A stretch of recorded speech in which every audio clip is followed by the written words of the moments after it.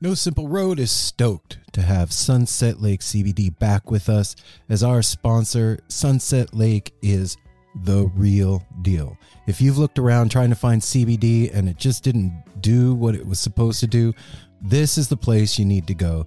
They've got every kind of product you can imagine, including CBD tinctures with sleep gummies that are great for getting to bed, CBD gummy bears and reishi-infused chews that can help bring you a little bit of calm in a stressful day. They've got salve. They've got smokable hemp flower that's great for folks like me that don't want to get stoned and paranoid but want to have the benefits of cannabis. Well, now you got it. And they even carry CBD products for your pets, man. I'm saying this is Darwin approved stuff. Go over to sunsetlakecbd.com and check out the full range of what they have.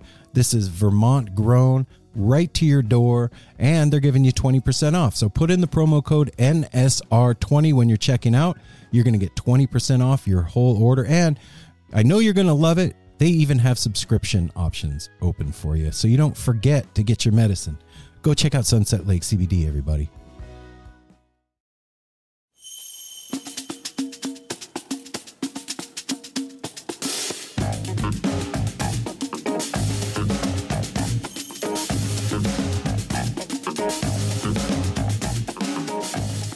Do I look funny? Hey now. Hey, everybody. Hey. Head over to shoptourbus.com. Shop Tour Bus. Shop Tour Bus. Online or at Shop Tour Bus on Instagram and hook yourself up so you don't look fucked up. Hook it up for that Valentine's Day. They love each other. Yes, they do. Right? Yes. And Foolish Heart. And Foolish right? Heart. Yeah, right? So, yeah, go check out Shop Tour Bus and check out all their merch. They've got t-shirts, they've got hoodies, they've got kids stuff, they've got stickers. They have a bunch of fun stuff with amazing box that it comes in. Yep. Tell them about the box, babe. It's a little love bomb. It's a bomb. But it's not. No, it don't won't- say bomb But it and won't shipping. hurt you. It's a love bomb. So what happens is you put in the promo code No Simple Road when you check out. This little box of joy, And it fun, and arrives. happiness comes to your house free of shipping Free because shipping. you put in the Free promo code shipping. No Simple Road. And that box is one of a kind. There is no other box like that box on the planet. What that box has inside is what you ordered, but also a one-of-a-kind Grateful Dead lyrics scrawled on the inside, beautifully, artfully done. The shirt is rolled wonderfully with this beautiful piece of twine. There could maybe be a miracle bootleg, cassette Grateful Dead tape on the inside. There's all kinds of little extras, love, attention, detail, all of And it. fun. And right now is no time to mess around. Go over there because they're going to start always retiring time to some of mess these around. shirts.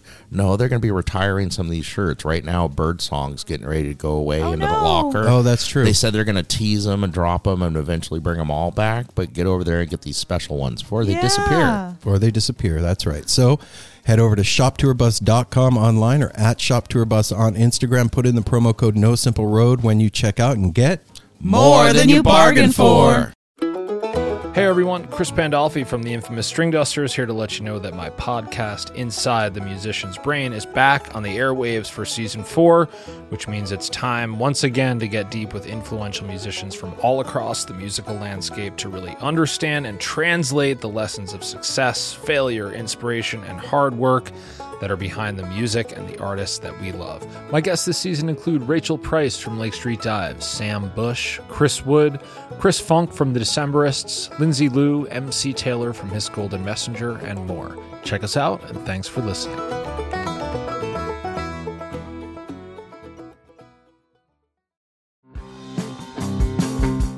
We're so excited to tell you a bit about today's sponsor, Music Masters Collective. They are a nonprofit organization that produces unique music events, providing opportunities for fans and artists to meet and collaborate in an inspired and creative atmosphere.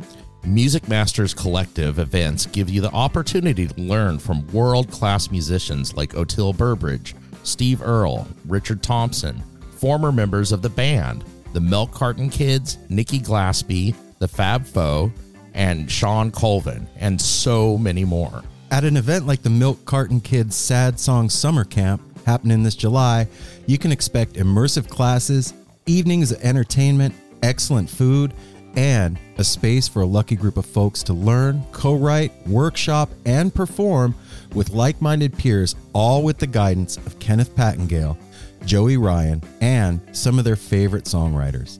This all-inclusive week in the Catskill Mountains of upstate New York is guaranteed to be magical. Scholarships are available and spots are extremely limited, so visit www.sadsongssummercamp.com/simple to learn more. That's www.sadsongssummercamp.com/simple. Check it out.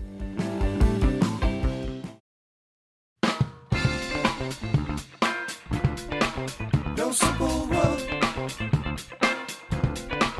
No simple road. No simple road. No simple road.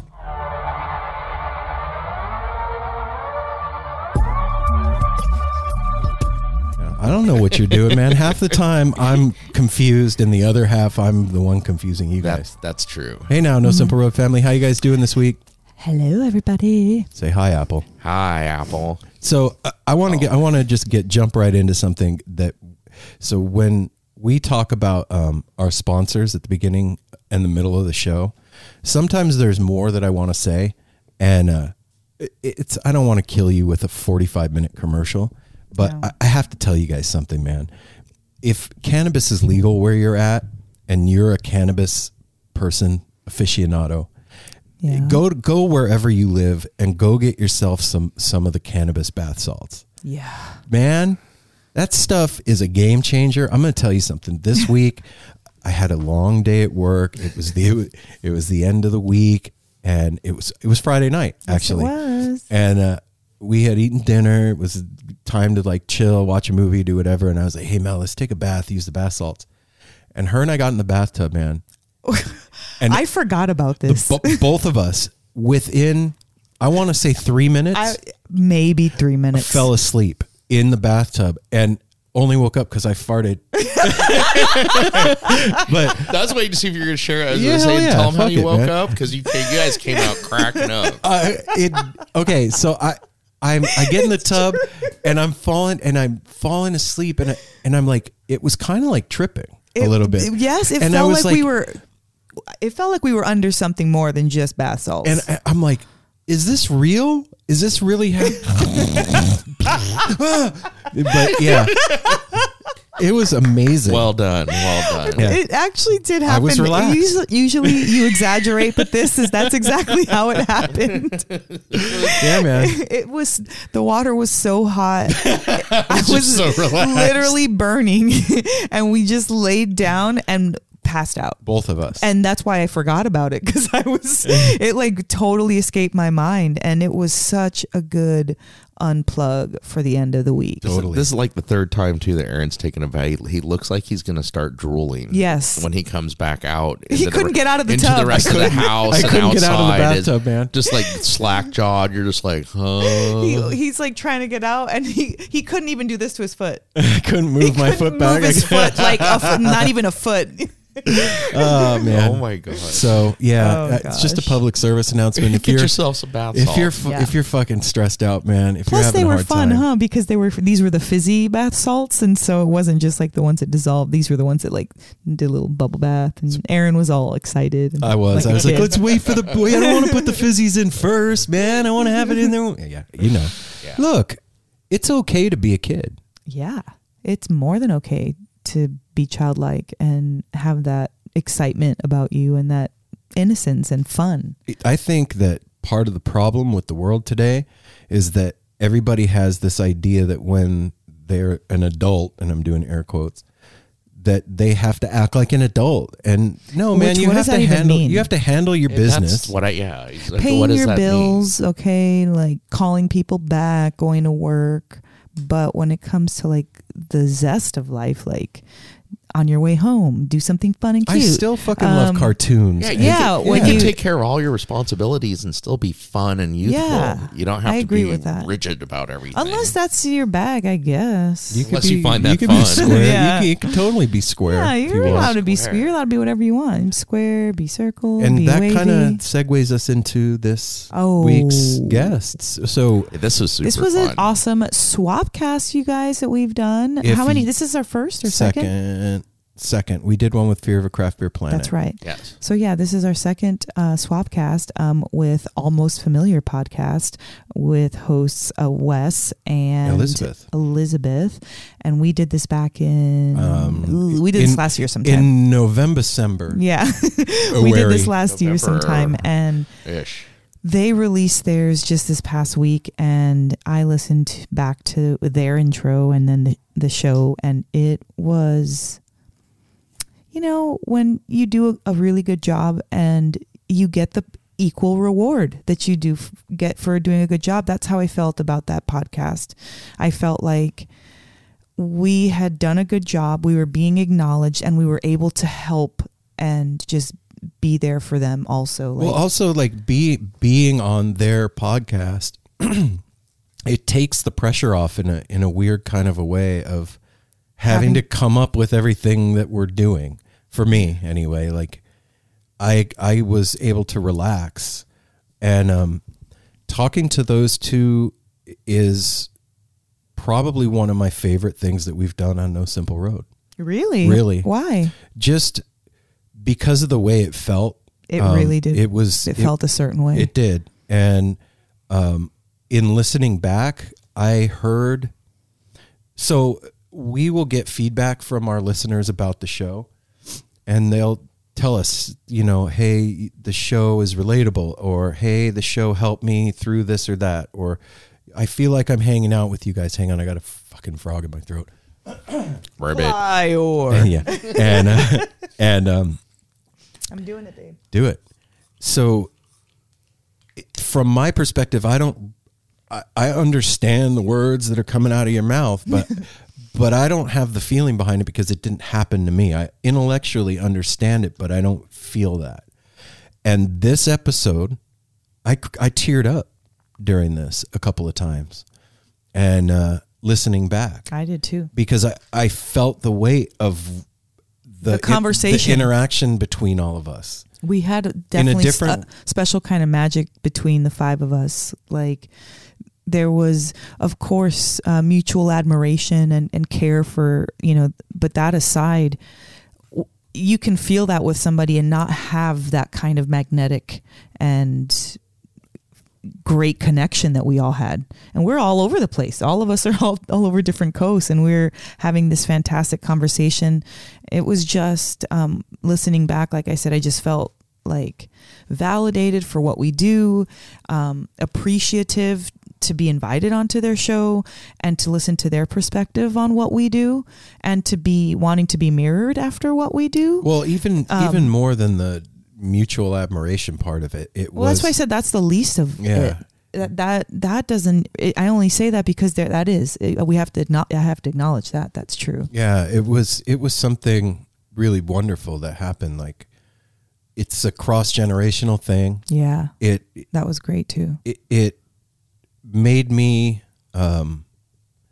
it just made me remember, in the midst of pandemic quarantine and all of that, how important and how much I miss music even more, and made me excited to go to a Pretty Lights show with them. Oh, yeah. And to finally meet Wes and give him a hug. We got to meet Elizabeth a while back, and just to get to hang out with the two of them, and it's just one of my favorite things because I got to experience our show as a listener. Oh, Yeah, that's great. It was fun to be interviewed too. We're usually asking the questions, Yeah. and that was fun.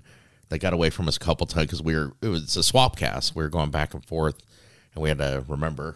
Yeah, I wrote a note, and I'm like, remember, we were on their But- podcast too. And the funnest thing about it is the enthusiasm these two have and what their podcast is doing. If you read what it's about, you know, they're talking about, they're very interested in the way our community and the Grateful Dead jam band is so similar to the EDM, To the Pretty Lights electronic, community. Pretty Lights community, because it's about the same thing, about love, kindness, everything like that.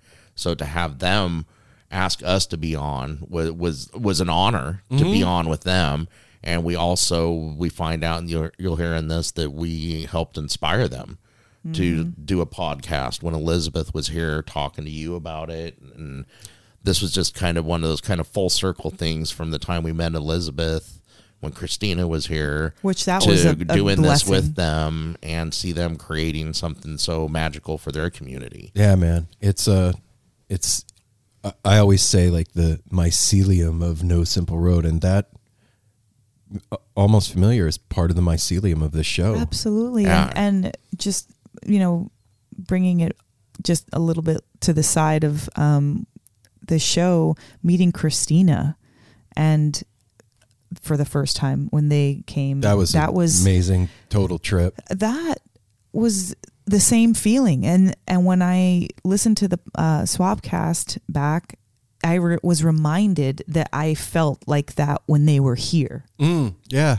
When the girls came, it was such a blessing. They came and they brought their beauty, their energy, their fun, it was a beautiful time. And so this podcast, I'm really proud of this one, and for everybody to hear the fantastic conversation. And I just got to say to you guys, our listeners, if you listen to this, you need to go over and listen to at least their That's what I was it's just the saying. same Listen to interview, their intro. but It's listen to super their cool. intro, because it made us all feel so good. So Wes and Elizabeth, we appreciate it. You guys are so cute the way you danced around. We're not calling you old. We are older than you. Yeah, we're older. These It's communities cool. are the same. We're not. We don't care about that. Yeah, it was so I'm fun. granny. I really enjoyed listening to your intro, and it just really made us all tearful with joy. Well, that's something. Going back to what we were talking about at the beginning of this intro about being a kid still. Oh yeah. I am older. Yeah. That's a badge of honor. I made it this far. I didn't crap out. I almost did. It was close, but I didn't. And I have the experience of 49 years on Good the thing planet. you didn't, babe. I know. I'm glad I didn't too. But I have the experience of 49 years on the planet, and I'm proud of that, man. And I don't find that being almost 50 is a bad thing, or being 50. Oh, hell no, it's not. Fuck that. And you know what's even cooler, or like this too, what was so cool about that? These people that are younger want to hang out with us. Oh my god. That makes me feel good. They like us. You guys, they really you guys like us. also, when you on your intro, when you helped validate me, and I kind of got my initiation at Summer Meltdown, and like you guys were saying, well, that's a heck of a lineup, Tipper and G Jones and Closey and Polish Ambassador. So can't wait to party with you guys, especially. I can't wait to party. Yeah.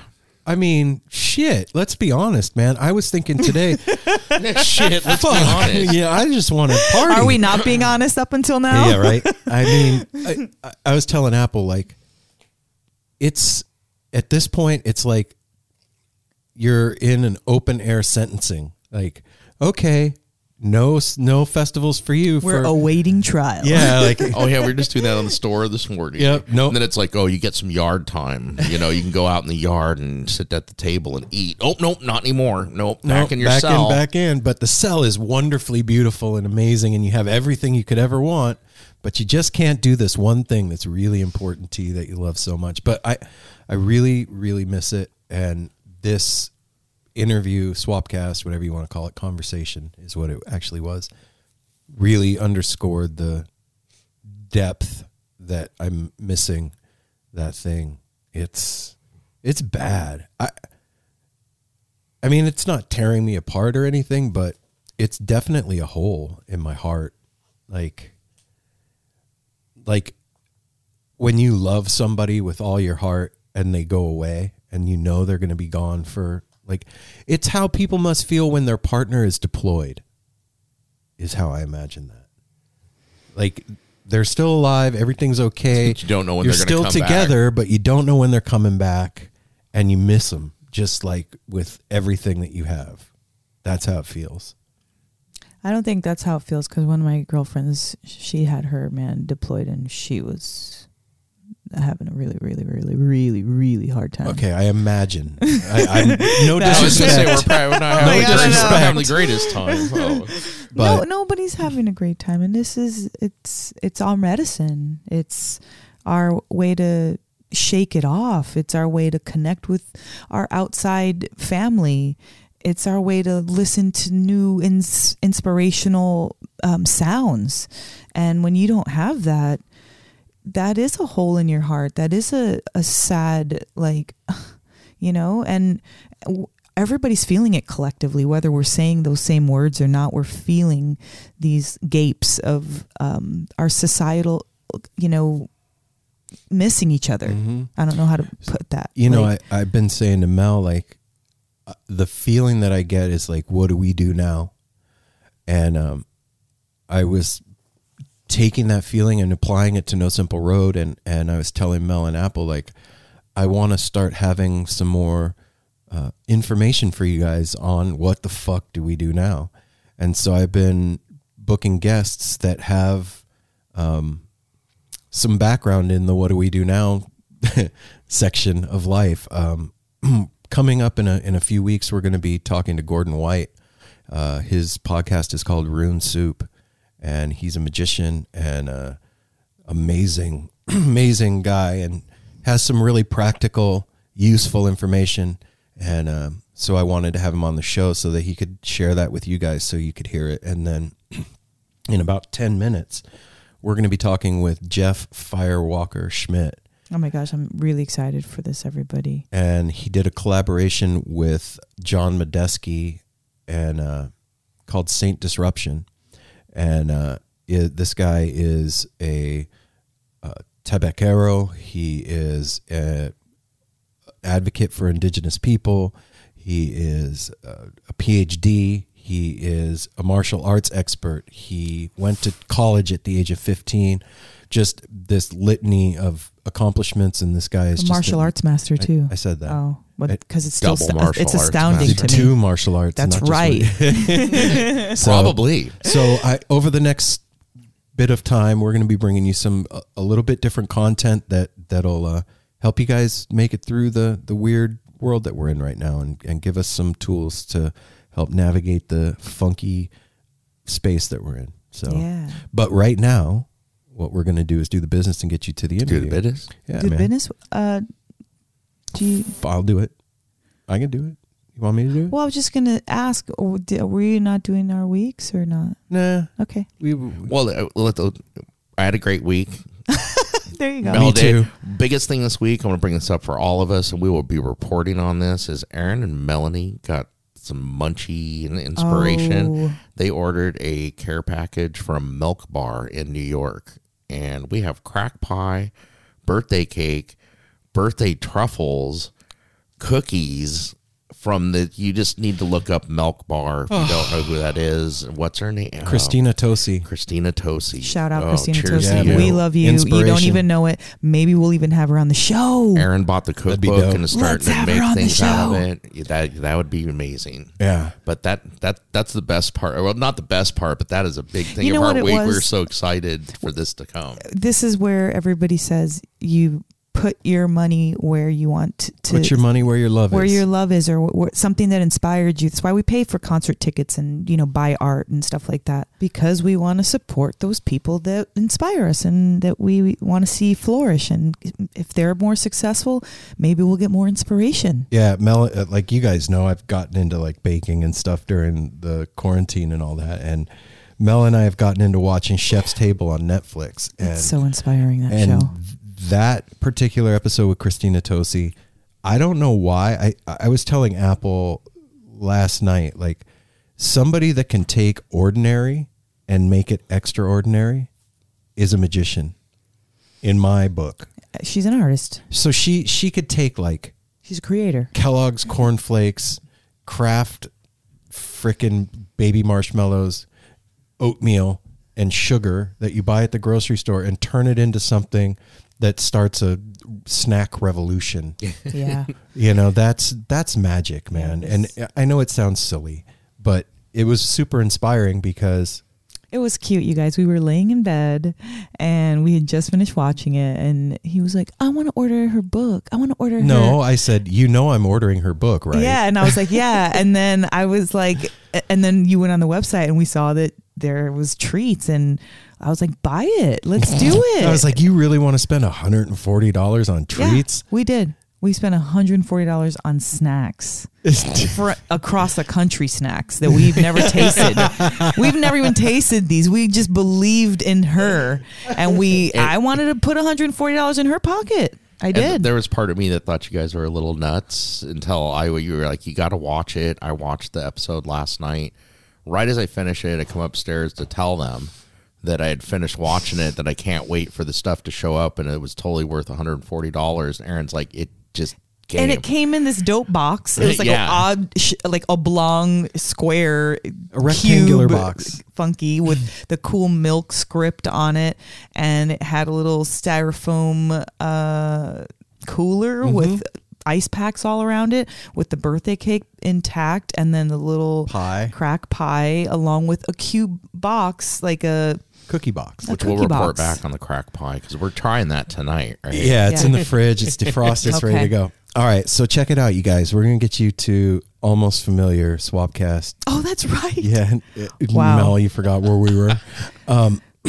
Listen, I need you guys to do me something. Do me a favor. Do me a solid. me Oh, some we solid. have a. Follow us on all the social media platforms at No Simple Road. One of the things you can do for No Simple Road if you want to be a sweetheart human being Aw. is tell a friend that Yeah. is interested in the stuff that you're interested in about the show, because word of mouth, I think, probably is the best advertising for No Simple Road because it's human and it's personal and it's real and it comes from the And heart. it just keeps spreading because And- then they tell someone and they tell someone. And they then tell someone. if you want to go a step further and be a really double sweethearted human being, you can leave us a review like this person did. Yeah, we did. We got a review. We've been asking for one. So this know. one, somebody This came one's through special her then. for us. So this is from, and I like this. It says no nickname. Usually there's a nickname. This is from Dana.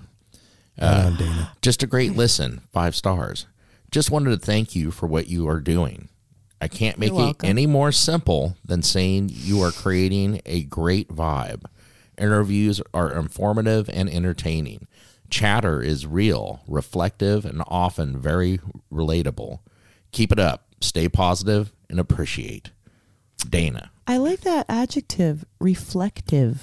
Thank you, Dana. Yes, I thank you, appreciate Dana. that. Thank you, Dana. And you know what? That person, whoever you are right now, that's got their finger poised over their phone getting ready to leave another review. Yeah. Thank you, Yeah. Thank person, you. whoever you are out there. We'll find out next week. That's right. So go for it. You guys leave us those reviews. And then you can even go another step further. I told you next week. I told you next week because I'm in the Whoa. future and you're in the past and I can Future, talk to you right. from there. I told you last week about how you're all producers of No Simple Road, right? Yeah. You guys produce the energy that keeps No Simple Road going. So monetary is part of that thing. So if you want to help No Simple Road out, you go to I was going to say chandonator.com. Patreon. That's great. That's in the future when we Yeah. start our own thing. Patreon.com/No Simple Road is the financial world of No Simple Road. That is how we pay for everything that we need to pay for. And I've told you a million times, 2020 and 21 have been a financial turd for No Simple Road. And so we need your help, man. Help us out. Go over there, sign up, become a Chandonator. You get cool stuff. You get money off or percentage off merch.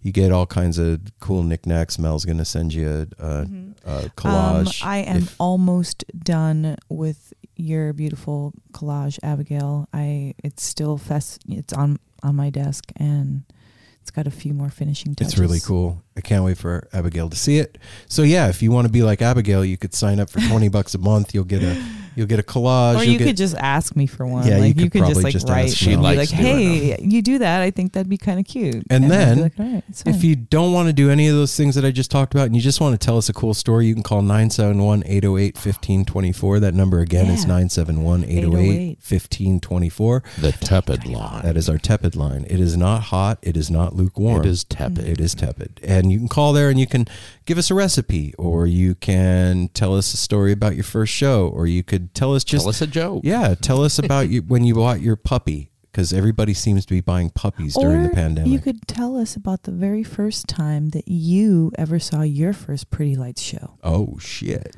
Why don't you, Pretty Light listeners, your crossovers, leave us a voicemail about your experience with your, turning on, like Elizabeth says she likes that, or getting on the bus or getting it for your Pretty Lights show, because that would be cool. Yeah, we want to hear those. And last but not least, www.nosimpleroad.com is where you can go to get all the back issues. This is not a magazine. All the back episodes. Jesus, what the hell's the matter with me? Back episodes of No Simple Road. And also you could sign up for the newsletter there. I send those out every once in a while. And also there is No Simple Road merch up there. And there's hoodies, there's coffee cups and fanny packs. And if you want to outfit yourself with some No Simple Road gear and put some money in the pocket of No Simple Road, not a lot, but just a little, you can hook us up that way and hook yourself up. And it is a reciprocal wheel of love and attention and affection that goes between you and us and the world out there. So are you guys ready for the interview? I think I know I'm ready. I think everybody else is ready. I'm super ready because I'm starving. All right, Wes and Elizabeth from Almost Familiar. Thank you guys for doing this with us. We are honored to have been on your show and to have you have been on our show. And my words aren't coming out good, so without further ado, we give you Almost Familiar. Well, welcome, you two fantastic, wonderful human beings. I'll let you introduce yourselves. But yeah, welcome. You should introduce yourself because their audience doesn't know That's who true. you are. You're right. This is Mel with No Simple Road, one of the three hosts that we have. And I'm Aaron, one of the three hosts of No Simple Road. And the conductor. And yeah, that's me. And I'm Apple. I'm the third of the three hosts. Yes, of No Simple Road. And today we have two somebodies joining us. So why don't you introduce yourselves to our listeners and tell them who you are, what you do. Sure. So my name is Elizabeth. I am one of the co-hosts for the Almost Familiar podcast, which we started this year. We focus on what we call the neo-hippie festival community that occurs at the intersection of jam music and electronica. And honestly, one of the reasons I started it was after hearing your podcast, after hearing No Simple Road, because I was interested in learning a little bit more about the Grateful Dead culture, because as I haven't been to too many shows, but as I started going to see Dead and Company, I kept drawing all of these parallels between your community and the community that Wes and I are part of. And I just wanted to unpack that a little bit more. And so as I was exposed to content about the Grateful Dead, about Phish, about that kind of community, I was introduced to your podcast by my good friend Christina. And I was like, this is such a cool way to cover the community and the music and the culture. And I wish something like that existed about the culture that I'm a part of. And so instead of waiting for someone else to create it, I was like, maybe I should just create it with my good friend Wes. That's really awesome. How long did that take for you to turn that around, Honestly, like a year, maybe a year and a half. Because Christina honestly is the person that encouraged me to do all of this. And for those of you who don't know, Christina, give Christina a little bio. Yeah, Christina works at Osiris Media. I think she's like the director of operations. So I know you talk to her a lot with your podcast, but she and I have known each other since we were 11. So she's been part of my life for a long time. And I told her that I started writing again about music festival culture, and she encouraged me to do this podcast. So she's been super, super supportive along the way. But it was really hard to get it off the ground because I'm much more of a writer, and that's like the medium that I'm familiar with. Mm-hmm. So to try to do audio and like hearing myself talk has been really, really weird. And it's just so much more improvisational, but it's been really fun to experiment with. But I have to say, the first couple drafts that I tried to do it by myself first, and I was like, I can't do this. So I'm really glad that I was able to get Wes on board to help me out. Because the first drafts were not really that good, but I think that's kind of part of the creative process. From what I've learned, is that you have to just get it's kind of bad at first. Get you got to get the idea out. Yeah. Yep. You just got to get something out, and maybe it's bad at first, but that's the only way you improve. So, but once I started doing it with Wes, it got a lot better.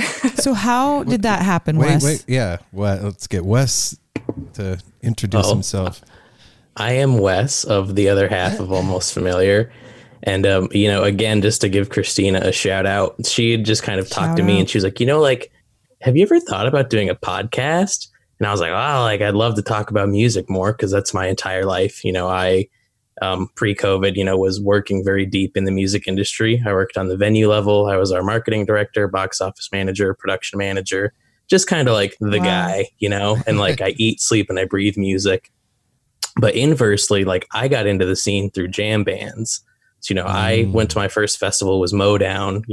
I'm up in upstate New York.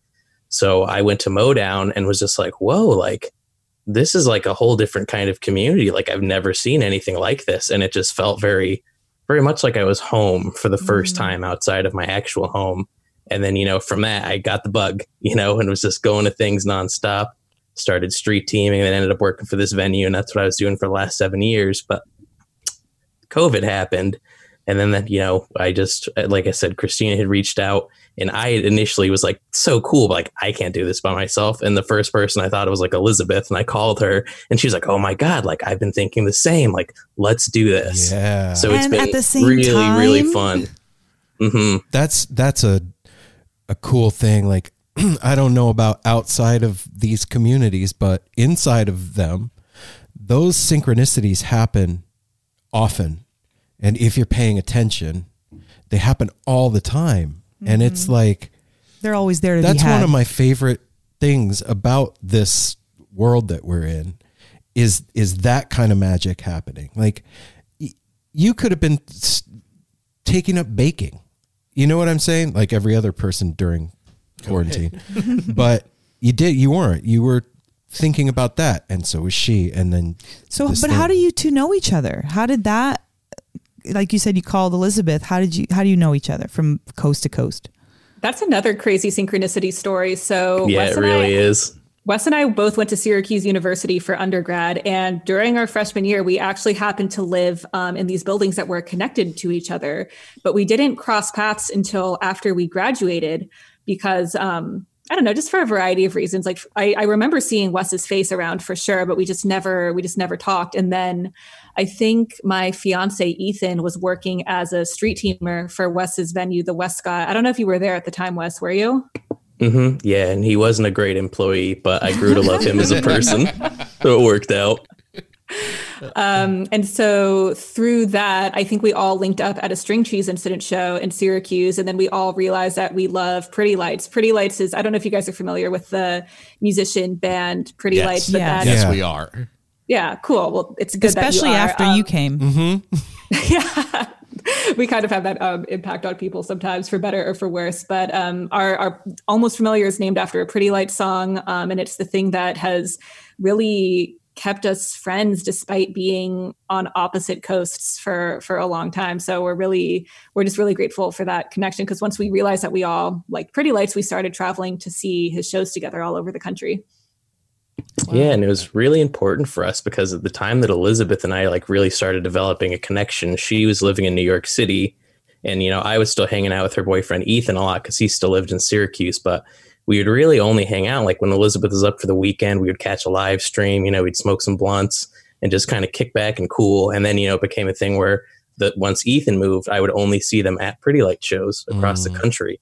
So it's just like it's how it is in our corner of the world. You keep these bonds through music. Now we're doing it through the podcast about music. Yeah, Wow. man. It's so, you say that it was hard to get off the ground because your main space is writing. What do you think the hardest thing? I know what it was for us, like in the beginning. But for you, what was the hardest part of it? Was it the technical side of it? Was it listening to your voice and feeling that cringe feeling like I did? Is it like I still do. not feeling like I don't you're like good? my voice. What was it for you, the hardest part, you think? Those two things that you just mentioned are still things that we struggle with. Like the technical aspects is something that we're still trying to wrap our head around. But I think what was hardest for me is that like I'm kind of a perfectionist when it comes to my writing. So like, honestly, the first draft, I think Christina sent it to you, by the way, and you gave me feedback, and thank you so much for listening to that absolute piece of garbage. Because what I did was I literally wrote an essay and I pretended to read it candidly, which is so like stupid, but that is like the only thing I was comfortable doing, because I needed to just like write all my thoughts out, because anytime I tried to record, I would press record and stare at the microphone and like my mind would go blank. I know the feeling. Yeah. Believe it or not. Oh, I believe it. Yeah. It's nuts. So in 2016, or 2017, sorry, my son bought me a Snowball, one of those They're adorable. blue. I was with him. Yeah, I was not going to shit on it. A blue Snowball microphone for Father's Day. I had talked about, like, jokingly when we lived in Vegas years ago, like, I'm going to start a podcast, and never did it. I was like going to school for graphic design and whatever. And so he bought me this mic for Father's Day. He's like, Dad, you guys are always sitting out on the porch and talking about music and the Grateful Dead. You should really start a podcast. And I was like, okay. Well, I don't have an excuse now. Like, I don't have the equipment. And so I was really nervous. I didn't even know what a podcast host was. Like, no clue the technical side of it. I just knew how to hit record on the computer and plug the mic in. And by myself did the first episode out on the porch, and it was terrifying. Like, that feeling of not knowing, because I went into it just like, I'm just going to tell my story, like how I went to my first Grateful Dead show. And I've told that story a million times in my life. And as soon as that red light came on, I was like, duh. And now listening back, it is the most embarrassing thing in the world to listen to for me.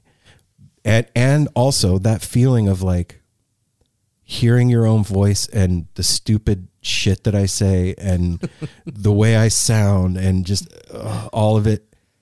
But I tell you guys what, like, what I wish somebody would have said to me is that none of that stuff matters.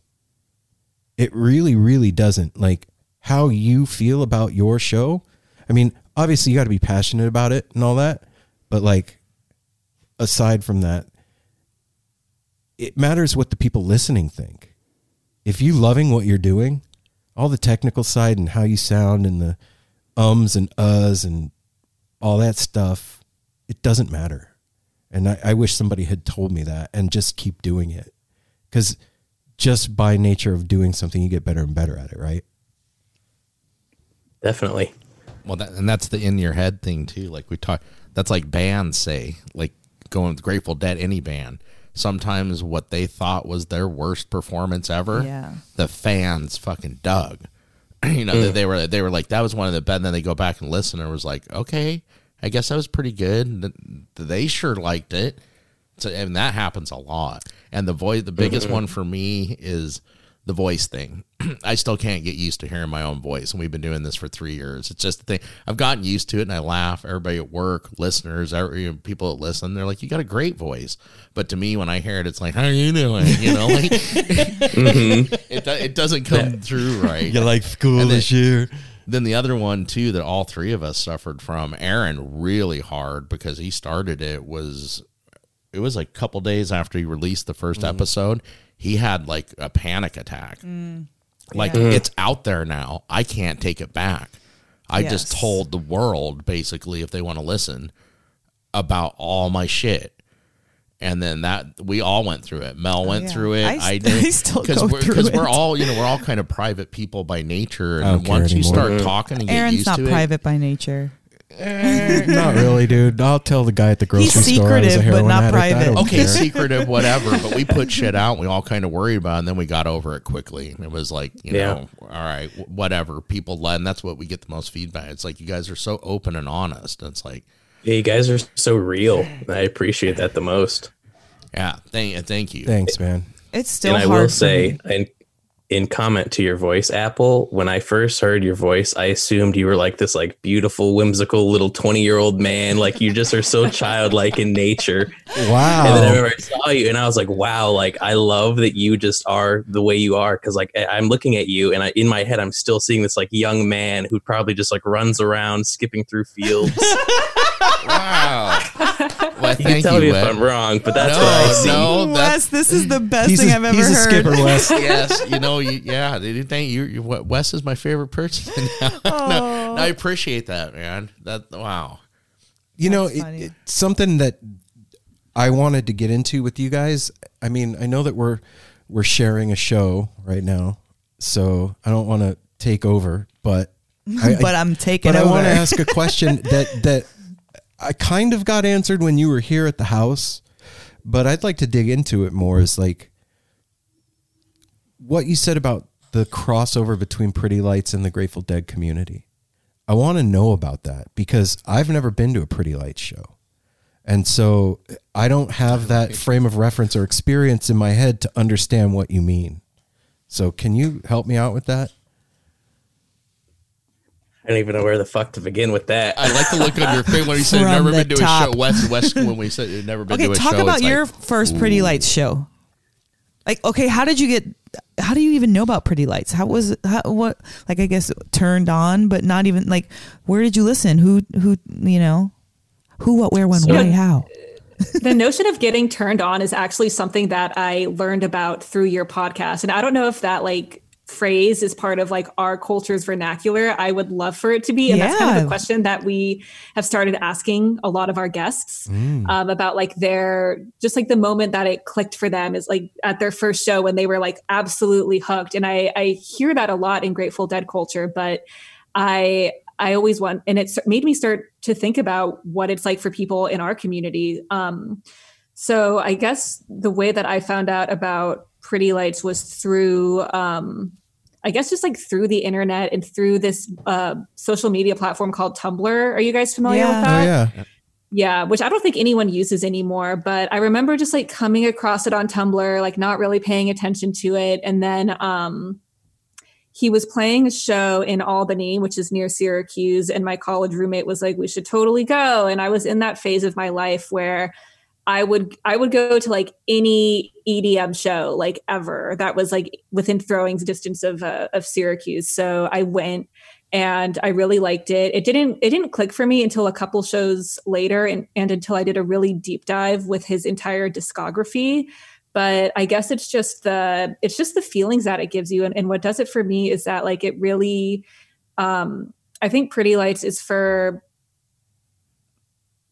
it's like for emotions that words can't describe. And it really helped me process a lot of things that like I just didn't have the vocabulary to process. I didn't have like the tools and the resources to process. So it was like an outlet for me. And there were a couple other DJs that did that for me too, but Pretty Lights like really helped me tap into certain emotions that I wasn't able to access otherwise.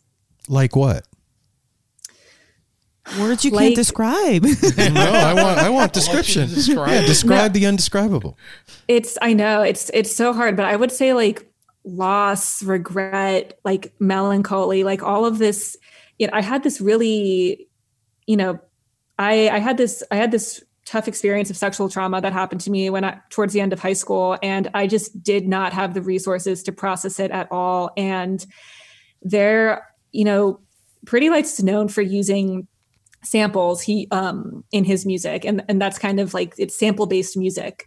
And so there are just these certain lyrics that he uses as hooks throughout his songs that really resonate with me. Like for example, I think in this song called Something's Wrong, it's like sometimes I feel like I haven't learned anything, when you just kind of you're in this like pattern and you're in this cycle and you don't know why. And you just feel like you keep repeating your mistakes. And you're at this time in your life, like in college, for example, where you're kind of like fucking up all the time and you don't really know how to do anything yet. And you just feel like you haven't learned anything yet because you keep fucking up. Or there's this other beautiful hook from this song called A Million Tomorrows, where it's what is it? It's I can't understand where the feeling is gone, but it's a a million tomorrows for one yesterday, that's what I'd gladly pay. And it just kind of makes me think about like what happened to me, and like what I would trade for it to not happen to me. It's like, would I trade a million tomorrows? Would I trade the future that's in front of me just to be able to have like one chance to not make the mistake that I made? Wow. Just things like that I really hadn't thought about. And it just helped me process things. It's really, there was therapy. Well, that, and you could basically be describing the same experience that it was for me to go to my first show. And for a lot of people, and their first shows, musical. It really... Music allows you to release things in a way that you don't even expect to do. Like, you don't expect it, and it just comes out. And that's how music makes you dance. Like, think about it. On your regular everyday, you're not just dancing all the time. I mean, maybe there's a few rare people in this world. There's a few, but when you hear something, there's something that makes your body emote, and the healing channels that it's able to touch, especially when you have like repetitive phrases, and you can think about that it's like as a mantra and just kind of get into that flow and tap that space that is traumatized or in need of repair or needs to be soothed. And that is amazing, that description that you just said about Pretty Lights. What about you, Wes? So for me, it was I had known about him a lot longer before I had seen him. So he's from Colorado. He grew up in a town like 30 minutes from where I grew up. And it was like a friend's older brother was like, hey, like, listen to this. And I was like, oh, this is like really cool. But you know, I wasn't a big music kid growing up. My father passed away when I was a kid, and then my mom is from South America and just like doesn't have super good music taste. Like, I listened to a lot of Ecuadorian windpipe albums, like oh my some gosh, pretty I'd love to hear off-brand shit that's certainly cool in its own regard. But you know, like my mom wasn't ever like, hey, like, do you want to know about Pink Floyd? And I was just like, no, I don't know shit about Pink Floyd. It's like all this stuff I had to learn about later. But for me, it was I went to Mountain Jam in 2014 because at the time, you know, I was really into the jam scene, and I was going to see Tedeschi Trucks for like my third time, and they were my favorite group at the time, and they still are because they're perfect. And, I can't disagree with that. Yeah, I mean, they're just the best band, like objectively. I'm not even putting my own biases in it. They're just perfect. But Pretty Lights was on this lineup, and I was like, oh shit, like that'd be cool. Like, I didn't go to electronic shows. I didn't know what that vibe was about, but I remember just being there, and I had, you know, moments at shows where I'd done acid, which was a new thing for me. And just like, I also have a lot of trauma from my past. And it was when I take acid, you know, it's my ego just kind of leaves, and I'm just there and I'm present and I'm experiencing what's going on in front of me. And for Pretty Lights, I was sober, and I had that kind of feeling where it was just like the whole experience was like so encompassing between like the sound and the lights and the music. And it was music that I known from what I had heard, but it was like a lot of hip hop stuff. And I was like a big hip hop kid, and he was playing these hip hop tracks. And like Elizabeth talked about, like some of the songs, just like it's this party, and then it turns into like a real kind of awakening moment where I've recently come to talk about Pretty Lights music as like, it's music for people that have anxiety but just want to have a good time, you know? Because like the guy Derek himself, I think he's a lot like Jerry Garcia, where he is like very in tune with pain, and he is able to channel that into the ways that are helping others in like a dancing way, you know? Like you see people at Dead shows twirling around. Like I see the same thing at PL shows, people that are closing their eyes and just there, but also somewhere else where they need to be as well. And it's I get chills just thinking about it. Me Yeah, too. man. You just gave me chills. This is incredible. I'm opened up to a brand new thing today. You guys have just exploded my mind into a brand new thing. You know, the first, so I obviously was around in the 80s during the whole rave thing when it started, but it was younger people that were doing it, so that I missed it. I was like on tour with the Dead, and then after that raising a family, and when that was all happening. And so when we started going to shows again and music came back into our lives as this force, it was I knew that there was crossover, but intellectually I understood it, but I didn't know what it felt like. And I didn't know where it sat, didn't know why. And we went to Summer Meltdown last year. Sometime August that last wasn't year. today. We went to Summer was Meltdown, and In the past. yeah, and Tipper was playing, and That's a spicy boy. bro, Dude. I mean, I was puffing a DMT pen during his set, and so So was everybody else at Yeah. the entire Yeah. place. So- Yeah, that's the vibe. I was like, I had done DMT several times prior, and my stance on that was like, why would anybody do this at a show? You should not be doing DMT when you're out partying, like blah, blah.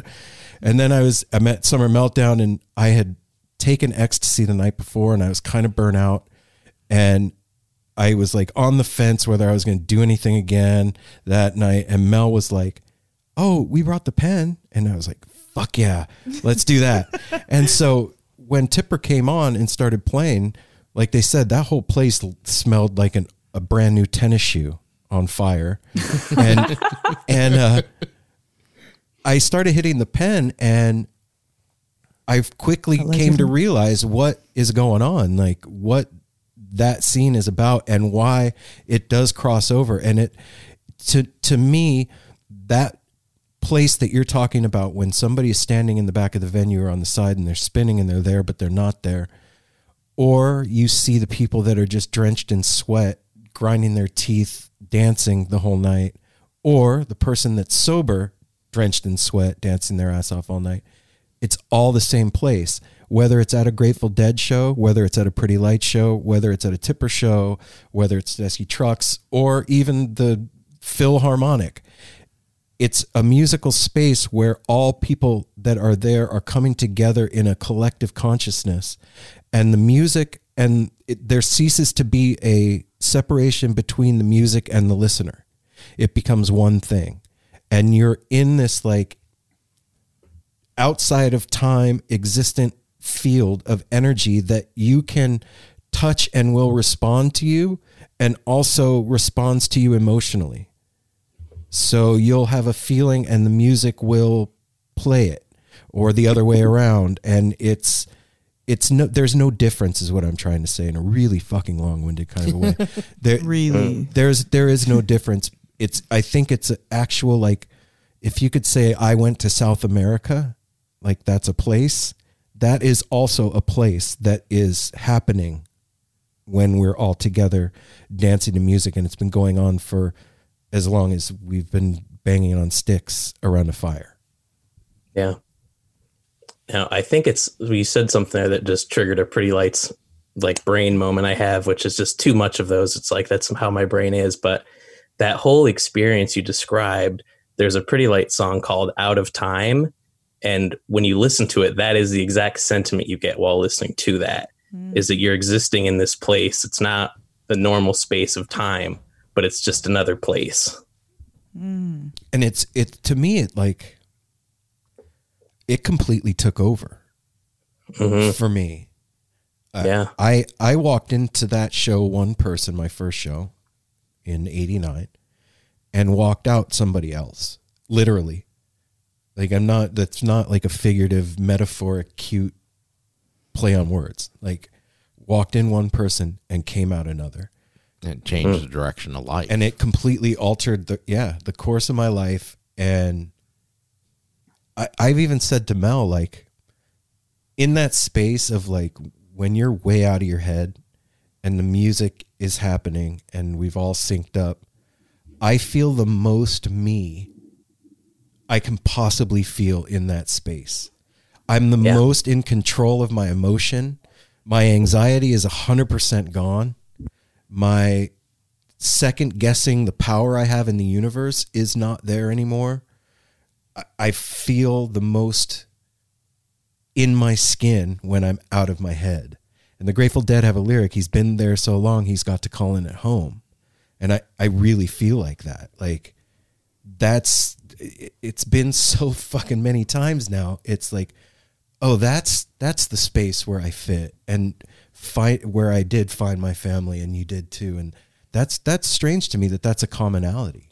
Well, that's when you're just talking about that is the same thing. But the thing that I see too is it's the same thing. The only thing different to me, and I learned this at Meltdown, I'd never really got my wig flipped by electronic music. I love listening to it when I've been drinking or something at home.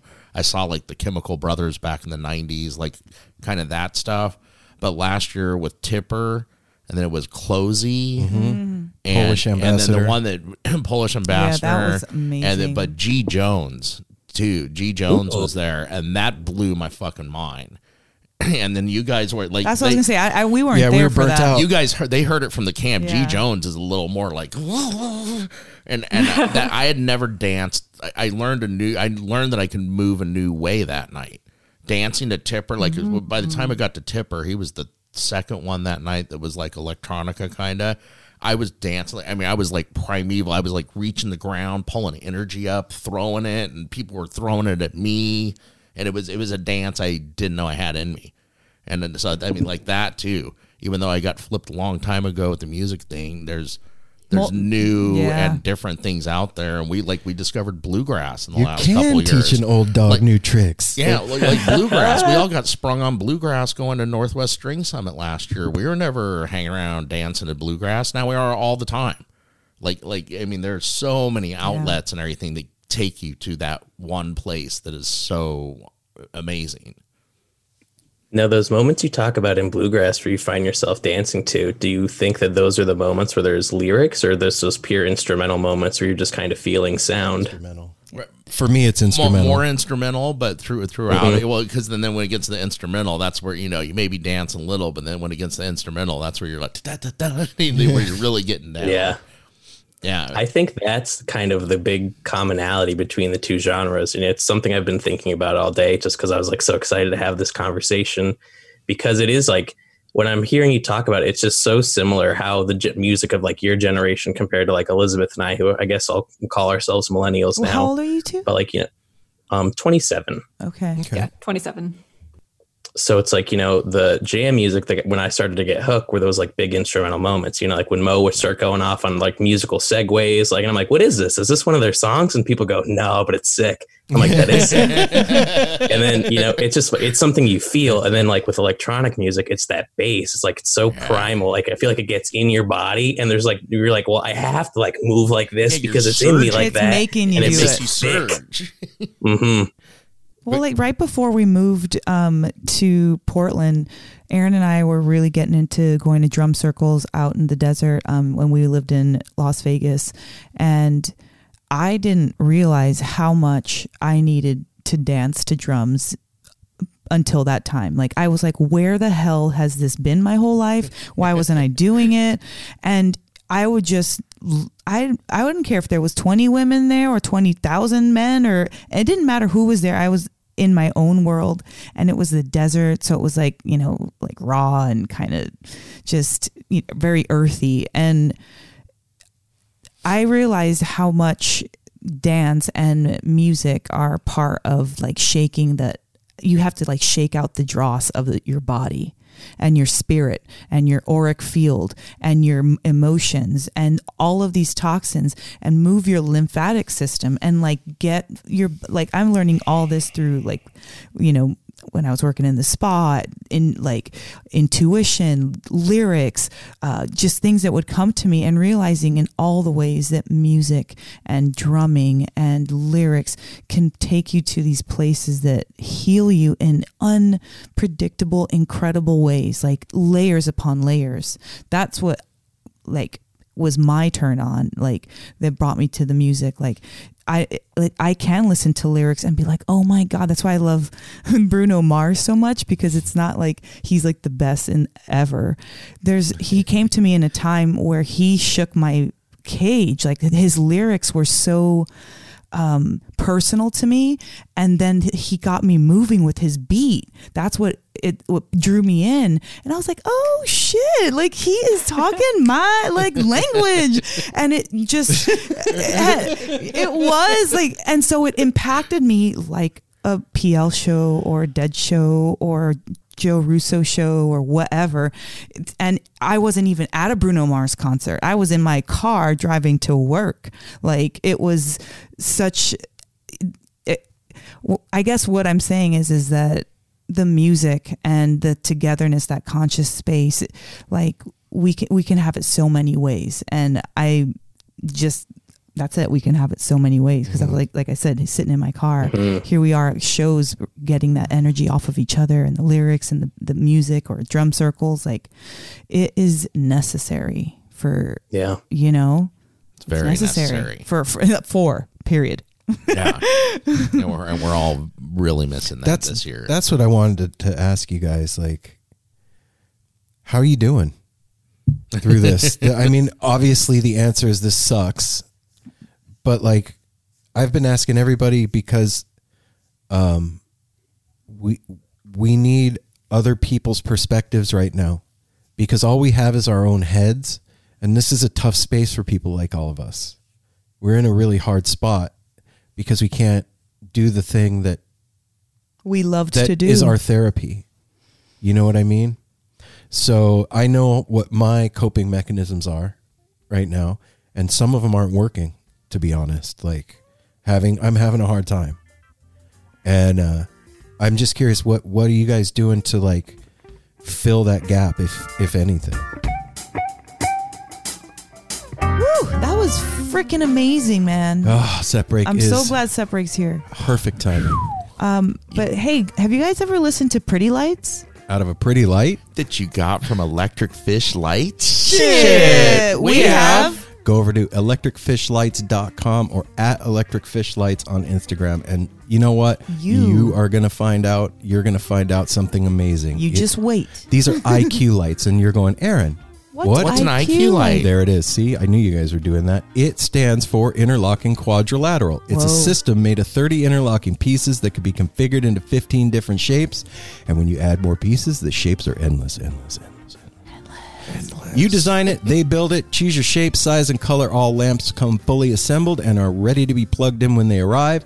They are all made from upcycled vinyl, like milk jug plastic, and come with a 12-foot cord, a 12-year energy-efficient, safe-to-leave-on LED bulb, and a hardware kit to hang the light. They're great for your festival, easy up at your next festival, when those start happening again. Yay. Any room in your house, your fan cave, your night light for your kids, trippy color-changing light, white, elegant light, colorful light. They could be a Christmas tree topper. You could hang them on your porch. You could put them on the moon. You could send them to I don't know, somewhere else. Possibilities are endless. They are endless. Wow. So, and I forgot to tell you, they can be used outdoors. And if you use the promo code NSR when you check out, you're going to get 10% off. And 10% off. But wait, there's more. You're going to get that bonus poster if you order the color changing upgrade on your light. And what is this bonus poster? What is this all about? Well, if you look right behind me, Mel, there's a No Simple Road poster that was designed by Electric Fish Lights and myself. Wow. So you will get a limited edition. A piece of conductor art in your home. And when you turn this light on, the poster comes to life. Not just this poster, any poster picture you have, it changes the game with that stuff. When you have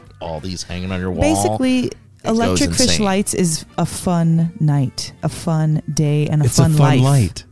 Oh. Electric Fish Lights is a fun light. Fun light. So go to electricfishlights.com or at Electric Fish Lights on Instagram. Use the promo code NSR20.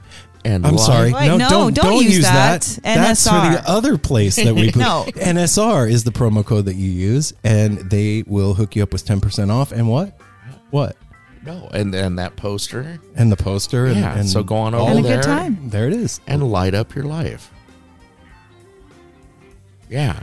Oh, and after you're done lighting up your life, you know what? You should light it up again. Well, right now is a good time while the lights are up, before we go back here, to get some premium cannabis. Ooh, from where? Oh, well, you could head over to Define Premium Cannabis. So if you're up in the Portland area, we have a location in Hillsboro. We have a location in Forest Grove. We are there to take care of you. Yeah, you guys are. Your mind, body, and soul. We got bath salts. We got bath bombs. Okay, those bath salts, they just need a minute. Get yourself some bath salts. If you're tired, if you're sore, if you feel run down, if you want to get rejuvenated, get yourself bath salts. You will not not regret it. That's one thing that Aaron likes also on top of the CBD. Aaron likes the bath salts. Aaron likes the bath salts. He gets faded, but we got you covered there. We got your lotions. We got your dabbables, vapables, smokables. We got premium cannabis in jars all ready to go. And if you come in and visit us, make sure you tell us that you listen to No Simple Road. Yeah, tell me you're part of the No Simple Road family. Yeah, and you will get 10% off your purchase. What? And 10% off weed? And a free t-shirt. So make sure you tell us. And if you come to the Hillsborough location, that's where I work at. If you come in there I will Monday through come Friday, out of Apple the will double come out of the back as a transformer. He looks like a semi-truck when he comes out of the back, but he actually does that way. And he turns back into Apple, and Apple says, "Can I help you?" And then he takes you to the case, and he helps you pick out the cannabis product that best suits your bud. needs. Yep. So go to one of the locations here in Portland, one in Hillsborough, one in Forest Grove. Ask for Apple. Tell them you listen to No Simple Road. You get 10% off and a free t-shirt. And take care of your head, man. And you know what? I hear something. There's a rumbling going coming on. back. There is. The Lights are lights. going The down. lights are getting pretty Oh again. shit! Oh. Here we go.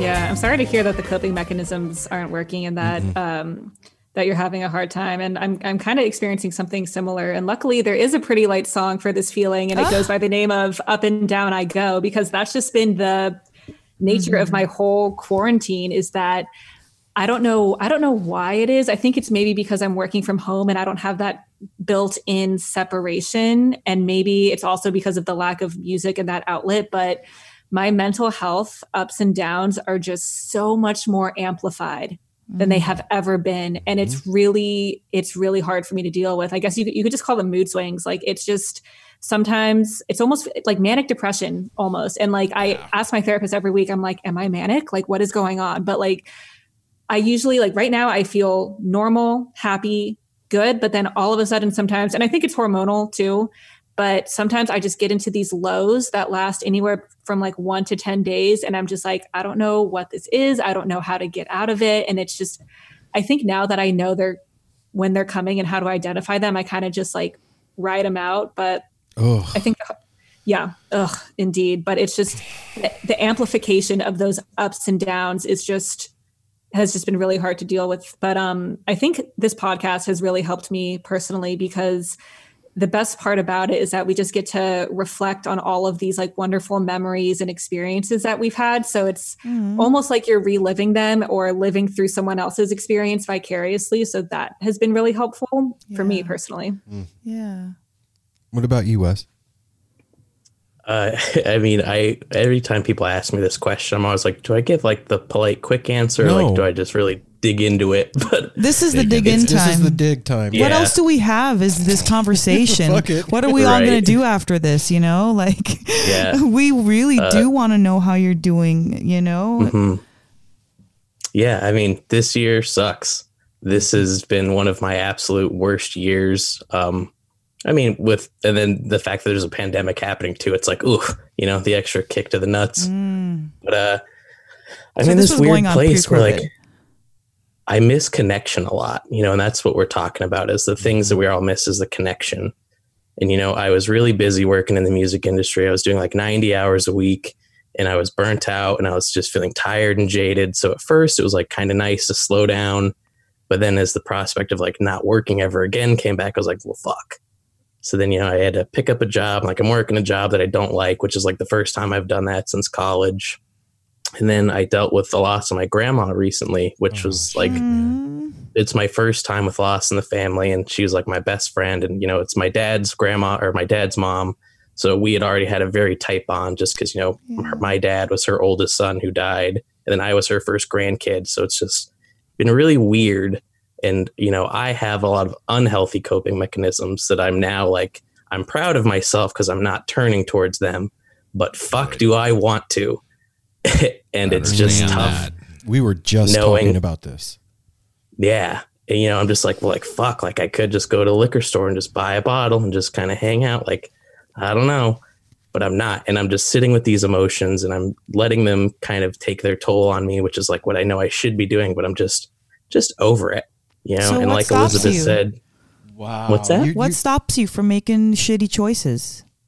From going to the liquor store, say, or whatever I have just made those mistakes so many times in a row. And I think the lesson finally got drilled in after fucking 10 years of being an absolute ignoramus. Yeah. Repetition. But, we learn through repetition, Wes. Yeah. Look, I know that some habits are way more unhealthy than others to continue in a row.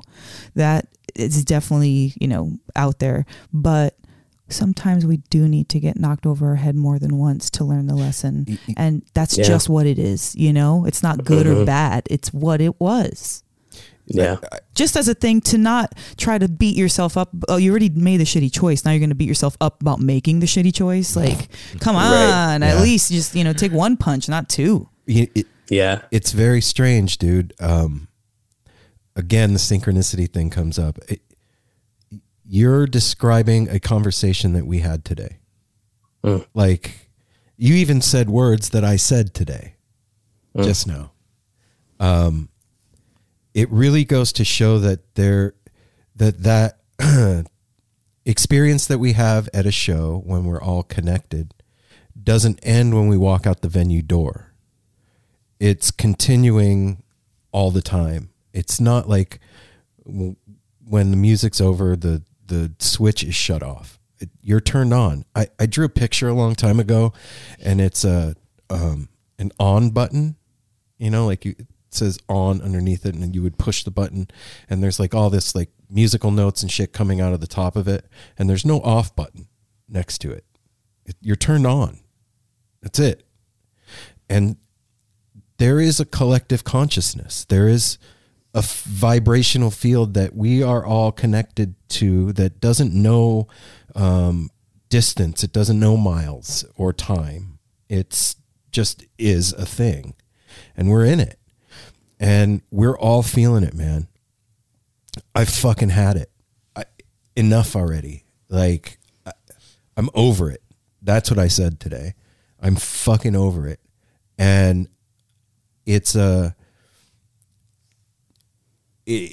months in, and I don't want to sound like defeatist or negative, or I'm just being real. Like, 10 months in, like, enough's enough. Is how I feel. And like, when are the cops going to show up and bust this party that's happening? Or like, when's mom coming home to make everything better? Like, none of that's happening. There's no knight in shining armor. No, there's no. So what the conclusion that I've come to for me, and maybe this will help you guys out, is the moment that we're existing in time right now, there's a unique opportunity in this for all of us. This thing can be the thing that crushes us and finally finishes us off. That's a possibility. That's option A. Or option B is to really get behind the availability of time that's happening right now and put our passion into something creative and put something out into the world. And whether that's doing a podcast, writing, painting, singing a song, playing a fucking pan flute, whatever the thing is, do something with this time that will outlast you being in it. Does that make sense? Yeah, and I think that's what the podcast is doing for me. Like Elizabeth said, it's like, it's cool. And what you said, that fear about having something that's just out there, like, at least as of now, I'm looking at that from a very positive lens where I'm like, it'll be so fun to look at this in like 5 years when I know like I'll be fine and be like, man, like, do you remember how fucking scared you were? And like, you started this podcast with like one of your best friends and like, you're still doing it. Cause I'm assuming we're still doing this in 5 years. It's part of my 5-year plan. Oh, yeah. But I'm just like, I'm excited to be looking back from the future. Because I know it'll be all right.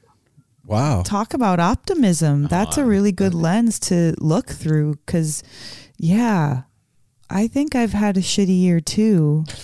I'm midway, and I'm denial plus realism. Like, I know there's a problem, but I'm not going to say there is. Yeah, we don't want to. I don't want to get that out in the air. And to for people to smell it or see it, and all of that shit has come to light this year for me. Like all of my little shitty habits of how I keep myself in the dark about what's really going on in myself, and how my shadow side has been begging for like at least to be acknowledged, instead of like, you know, it's just all the things that have come up because of the time we have to stew over or mill over or look over our lives and our habits and our collections. It really is like no other time in our life, because from here, no matter what, our best feet are going to go forward, because we've gone through some shit. If you get through this, you've gone through some crazy ass shit, and however you made it, you did it. So that's how I'm looking at it. Everybody gets a participation medal. Hey, and there's definitely and everybody can make their own medal. You could be 50th, you can be first, you can be a tiger, you can be a lamp, whatever you want to do. But that's how I see it. Like, we're all collectively going through something hard, and that something hard is us. We're having to scrape through and dredge through the crust and the mucus and the funk of our personalities and our habits. We were able to ignore before. Yes. With so many excuses, not excuses, but so many things where everybody was so busy. Busyness. Like Wes, you were working 90 hours a week. We were all, it was so easy to not go inside your head and your body. Yeah. And we've all had to do that, and our homes and each other. Yep. Whoa.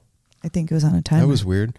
And the thing that you said about substance abuse too, man, like, I don't know how much you've listened to NSR, but I had a heroin problem, and Apple had a meth problem. I have heard. No, we both like sticking stuff in our arms. Yeah, and that's what came up this morning. Yeah, like if there was ever a time, it would be now. You know what I mean? But like you, I know the result.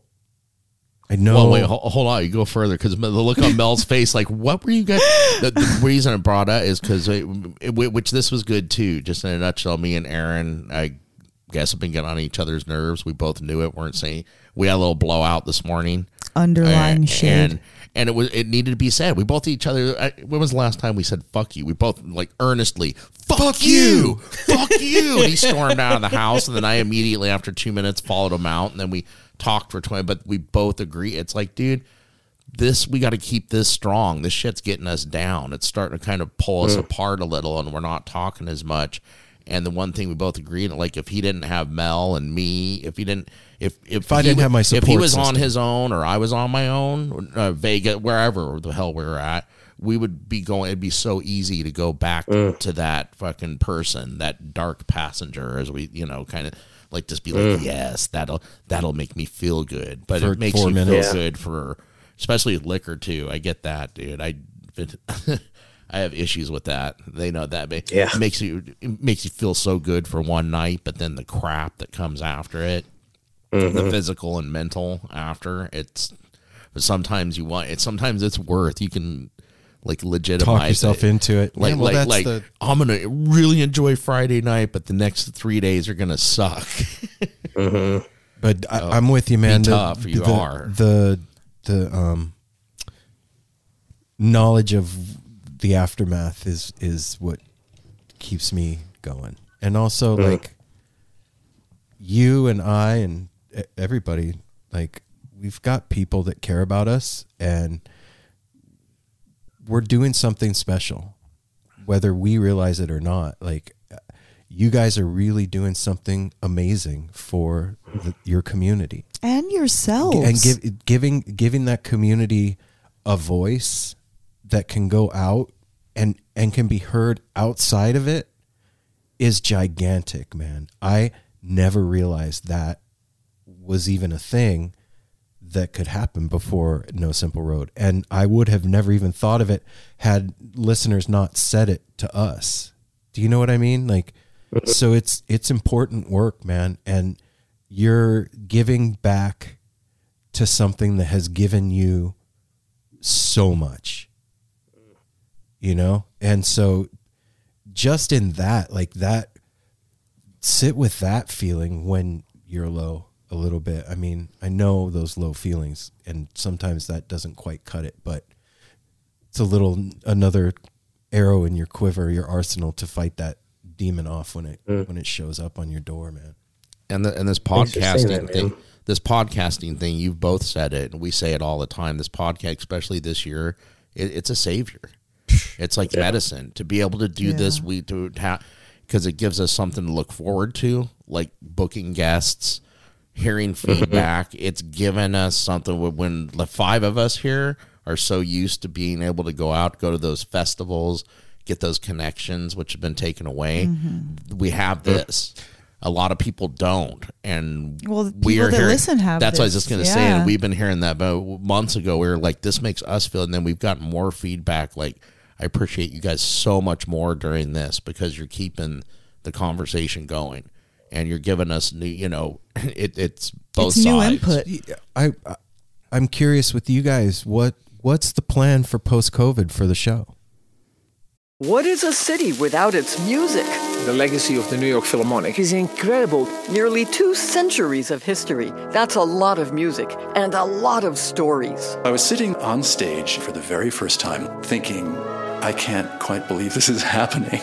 Join me, Jamie Bernstein, as we explore the history of the New York Philharmonic. It's the NY Phil story made in New York, a podcast about a city, its people, and their orchestra. Listen wherever you get podcasts.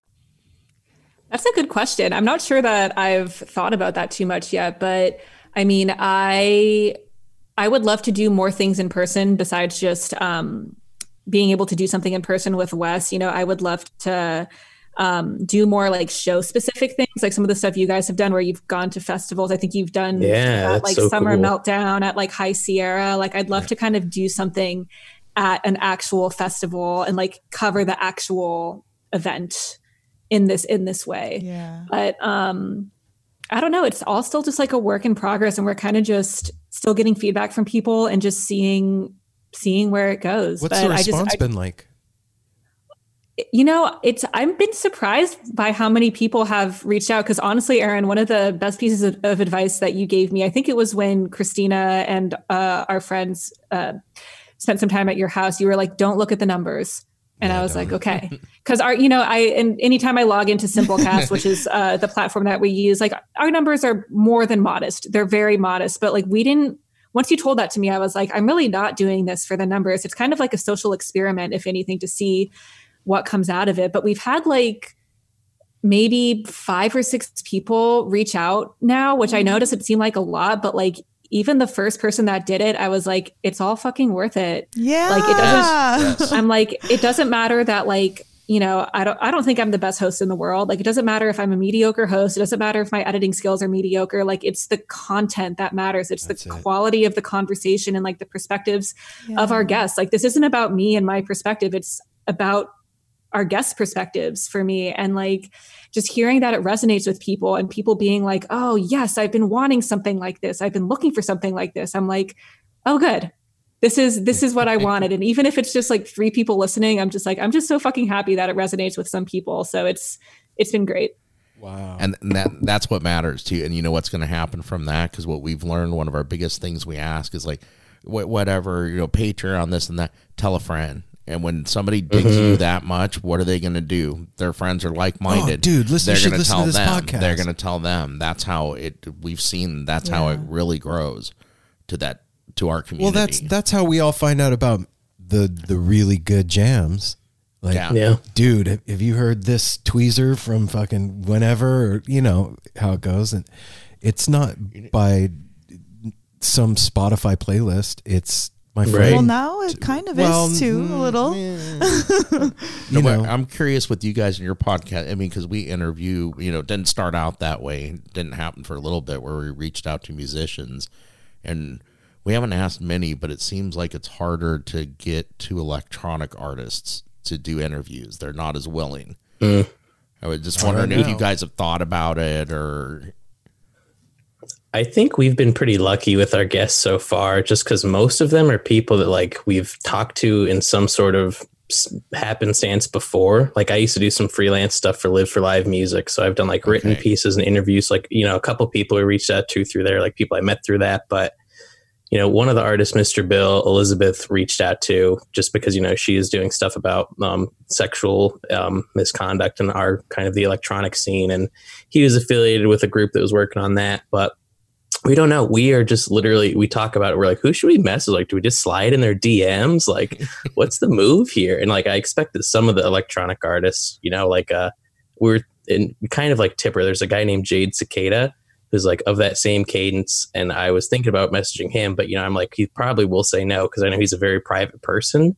But I'm not sure if that's pretty regular with all these guys or what the deal is with that. But like, who have you guys tried reaching out to? Who would you like to talk to in the electronic realm? Tipper was one we reached out to and kind we of got a no. Like not like a maybe, thank you, but like no. Oh, and Bass Nectar too. Before the whole Bass Nectar thing happened. Yeah, before that, I reached out to them, and they actually got back to us because of the crossover between Grateful Dead and Bass Nectar's whole thing, and that's how I presented it to them, and they were like, you know, we're interested. It's not going to happen right now, but we are going to hold on to the email, and if in the future. So him and shit. That's all. Yeah, you guys shot right for the top. Good for you. Why not? We're hitting like undercards. You know what, man? That's how this began. It's what we knew. My advice always to Aaron was always because he's like, oh my God, you know, he like will mill over it, but he'll act immediately.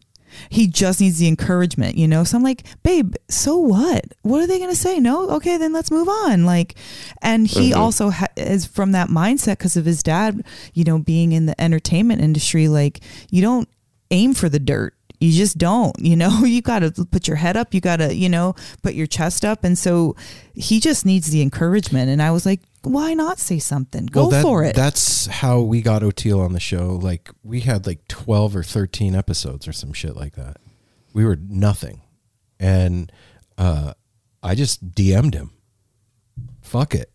All they can say is no. You know what I mean? Like, I don't even know them. I can't even be embarrassed. You know what I'm saying? There's the bass player for Dead and Company we're reaching out to. We'll try, but expecting no. And 10 minutes later, I get a boom. Here's my number. Like, do I call him? What do I do? Should I take a shower? Do I? You know, he did take a shower. It's fine. The day of the interview, he's like, I feel like I need to take a shower before we.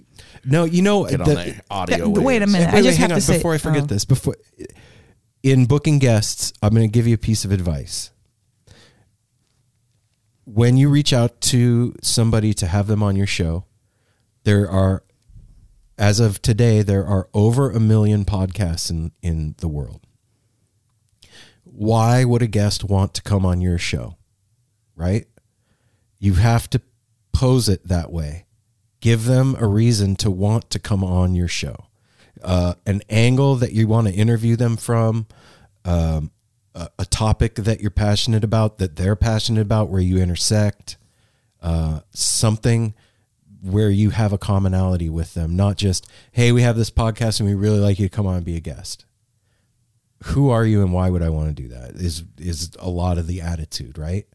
But if you're like, hey, I know that you've had sexual misconduct stuff in the past and we're dealing with that subject right now on the show, we feel like our listeners could really benefit from hearing your voice.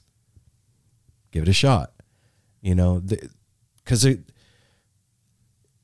thing that I've come to realize with these guys is apart from using a podcast to promote, there's no reason for them to come on other than to connect with the fans. And the people that we're dealing with and you guys are dealing with are real human beings that aren't rock stars for the most part.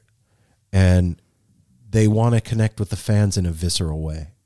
So if we give them that opportunity, then they're going to reciprocate with us.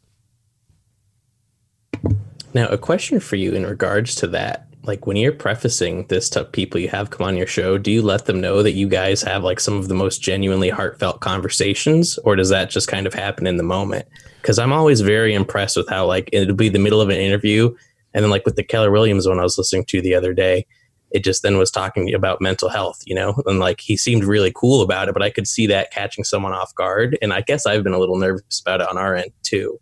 You know, the only pre-warning that I give ever to who we are is I say, sometimes in a introductory email where I'm reaching out, I'll say, what do I say? No Simple Road is not your typical interview show. We are not doing an interview. We're having a conversation. Yeah, open conversation. That's it.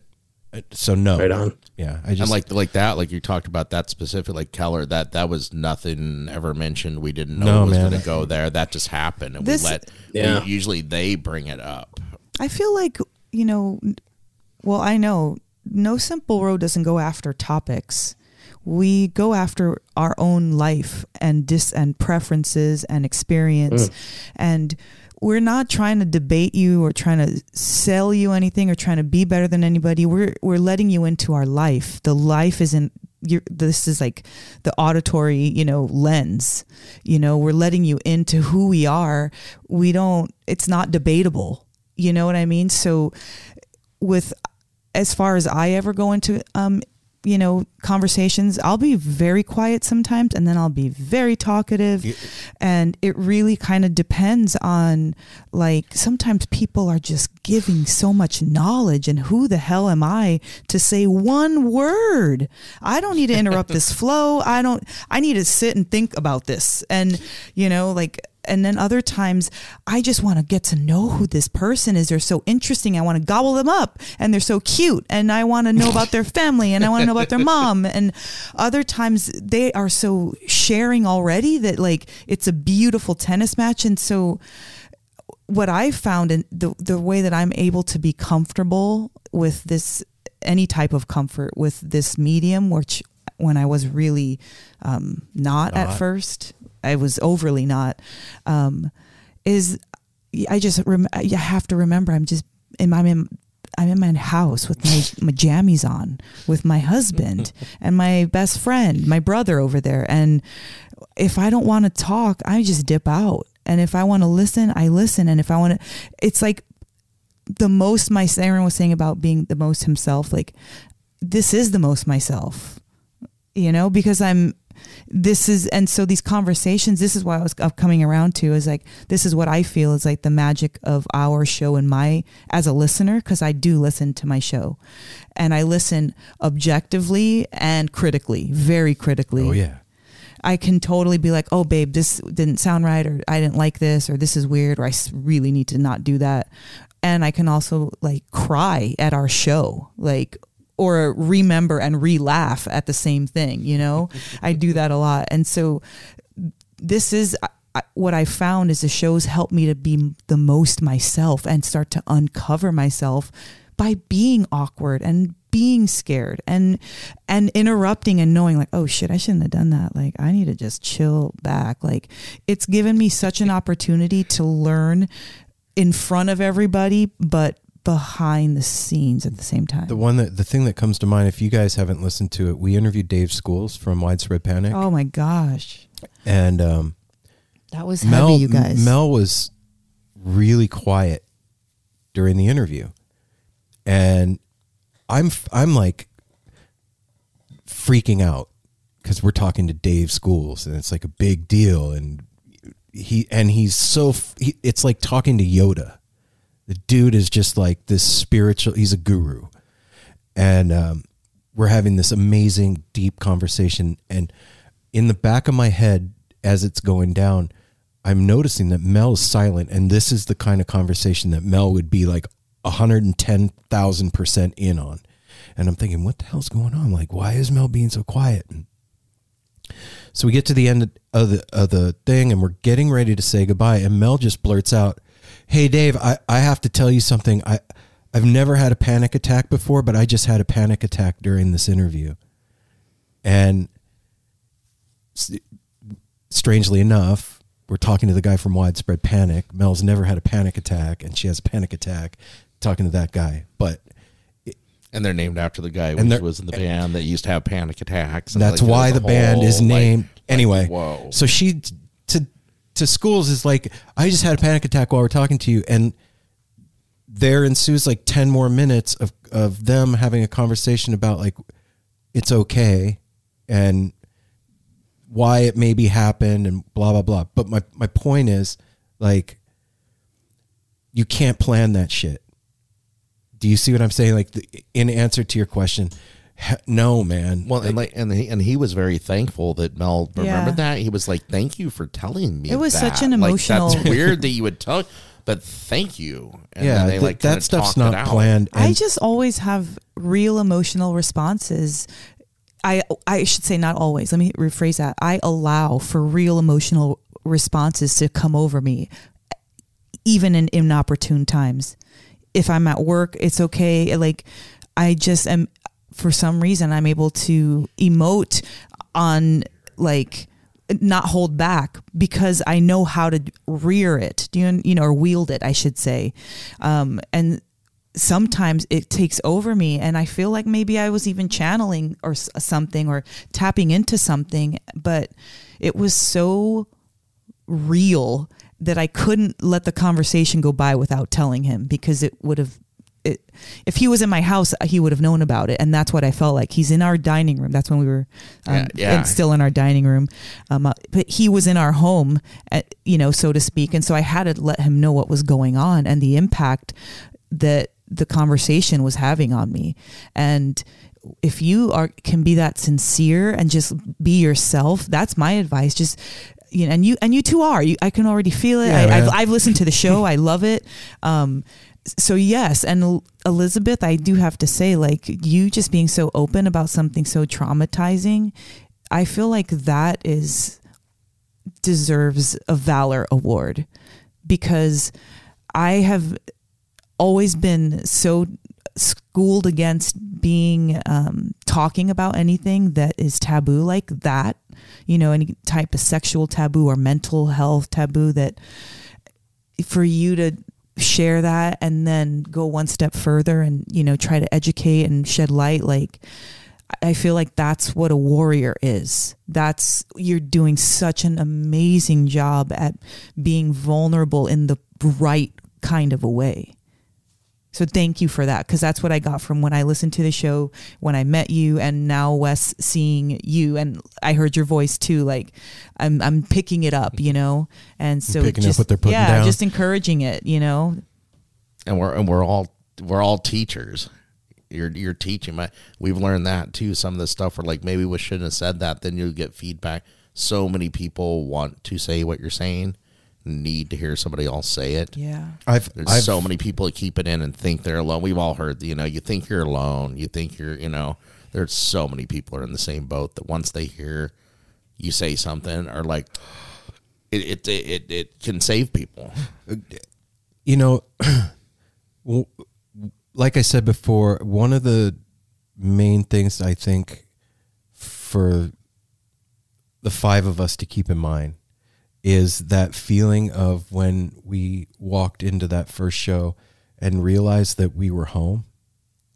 And right now with your podcast, you guys, because I've listened too, you're creating that same space for people of a like mind in a time when they don't have that space. And it's huge. And, just don't stop. Kudos, yeah. Just don't fucking stop, man. Don't overthink it. You're already doing it because you love it. And I'm also telling this to myself as I'm saying it to you. Yeah. Don't overthink it. Do it. You're just doing it. This is very healthy projecting. I'm here for it. Yeah. Good. Right on. Good. Because sometimes we forget that we need a cheerleader. Like, that's a real position. If you would ask a cheerleader if she, was like necessary, hell yeah. Like, we need that role in our life like that. Somebody who really believes in us and is encouraging and can tell you the truth and can also be that, your wingman when you need it. Like, we need that. Well, and so I just want to say, like, we need to, and during those times, this is why we're recording them, is one of one of the reasons I feel like this is why we record these conversations, because somebody at some later date, either one of your listeners or one of our listeners, is going to need to hear this conversation. They're going to write into either your show or into our show, or make some kind of like, make it known that this impacted them just to hear it. And like you said earlier, Elizabeth, it could just have been one of 5 people that wrote that letter. That's all that matters. One person listening to this, that they're like, oh man, that, thanks guys. Like, one that's a trip too is like wait till you guys are going to start getting episodes behind you. When we get feedback, we're 170, 180 shows in. When we get feedback from like episode 11, that somebody just now, like yesterday, listened to, that we did 3 years ago, and it's just as relevant. They're like, that episode, and it makes me, I'm sure them too, when we hear that, we have to go back to that, like oh shit, that was so long ago. That one's just kind of in the filing cabinet, and you're like, whoa. We're gonna have to go here in a second. Yeah, we got somebody coming. I have to tell you this before we go. You know, the thing that I told you about the numbers, Elizabeth. A friend of mine said something to me that really stuck with me, and like I told you when you were here at the house, I got really hung up on that for a little while. And a friend of mine, Jake, he does the Midnight on Earth podcast. Nice. He was like, dude, the pie is infinite. Nobody's taking your piece of the pie. There's infinite pie out there. So don't worry about it. Don't worry about your numbers. Don't worry about, you know, if somebody else gets a guest that you wanted or whatever, that's, you should be happy for them because they're living their dream. They're not taking anything away from you. And that was really good advice for me. I needed to hear that at the time. And just the fact that there's infinite pie out there. And if you do what you're passionate about, it's going to come to you. It's the law of the universe. It's reciprocity. You're putting out your love out there, and that love vibrates back to you in however you want it to manifest back. You're putting your time, talent, creativity, and energy into this thing and throwing it out to the universe to see what bounces back to you. And I'm telling you guys, you're going to be fucking amazed at what happens. It's going to blow your minds. And I also want to throw out too, if you need help, let me know. I don't know everything, but I know some stuff now. I know some things about doing this just from doing it. So if you run into something and you need help, just hit me up, man. I'm here. Thank you so much. Yeah. You guys are so wonderful. Mel, thank you so much for saying that. That really meant a lot to me. And like, I mean, I think I've told you guys already, but like we've been emulating your show, and like, I don't want it to seem like we're trying to copy you or anything, because that's not our intent, but like we just love the vibe and the energy that you guys bring, and how open and authentic and vulnerable you are. And like, when we heard that, and when we were trying to kind of come up with our own platform, we were like, we want to do it like them, because what they do is like fucking awesome. The way they cover their community is great. So like, whatever we're doing now is directly from you. Just like our music is from like the Dead's music. It's like we're pulling inspiration from your platform. We're happy to do that. That is. Well, not even flattering. Like, they're good. Like, because you can't be us. You're not us. You're you guys. So like, if you can use anything to help make your art or your platform or your people, that is amazing. And that's recycle, reduce, reuse. Reduce, reuse. You know, like it's just bringing it out there and using. Yeah, like we love that. We love that you're doing that. Continue to do your, and then we gave encouragement to you guys. That means the world to hear that. And plus, I want to go back to the very beginning. Thank you for what you said about my voice, Wes. It's so makes me feel a little bit better about it. So before we take off, will you guys tell our listeners where they can find you, and then we'll do the same? Yeah. Any closing? Any closing? Yeah. This is the thing we're the worst at. Social plugs. Each social media platform has a different, like slightly different thing. So for Instagram, it's Almost Familiar Pod. Yes. For Facebook, it's Almost Familiar. And if you want to email us, we're almostfamiliarpodcast@gmail.com. Yeah. So each one is a Smashed little it. different. Yeah. And you're on all the platforms with all the things and Spotify's and Apple. Oh yes, we're blah, on blah, blah. Spotify, We are Apple on the Podcasts, yeah, a couple others too, but we're all on all the major platforms. Just not SoundCloud or YouTube, but Okay. Yeah. So And could you guys tell us where our listeners can check out No Simple Roads? yes, I will. You can follow us on all social media platforms at No Simple Road because nobody else had that handle, and we were super lucky. So at No One-stop Simple shop, Road, baby. yeah. We are most active on Instagram. So if that's your jam, come follow us over there. If you listen to the show and you like it, please remember to subscribe to it, man. Like that is huge for us. And you can go to www.nosimpleroad.com and find out all the other stuff. There's like No Simple Road merch and pictures and memories and doodads, whatnot. things that make me sad when I see them, and you guys will like it, and stuff like Yeah, there's that. nothing on our calendar. We usually have a running calendar. Like, hey, you can see it. We'll we be can at meet this up, festival. We can meet up and dance at Right. Summer Meltdown. So, I fucking had to take the calendar down. Ugh. Yeah, that was a tough. painful son of a bitch. And just there's just a Yeah. little paragraph there. We'll be back. Like, kind of like every band's website. you guys, I want to do this again. yeah. Yeah, I'd love to do this absolutely. again. I want to do this conversation. again. This was This was so much fun. totally. And on top of that, I would like genuinely, we're on like a hiatus for Pretty Lights outside of pandemic as well. But when that dude is back, if he's in the Northwest, you guys have to come. Oh, yeah.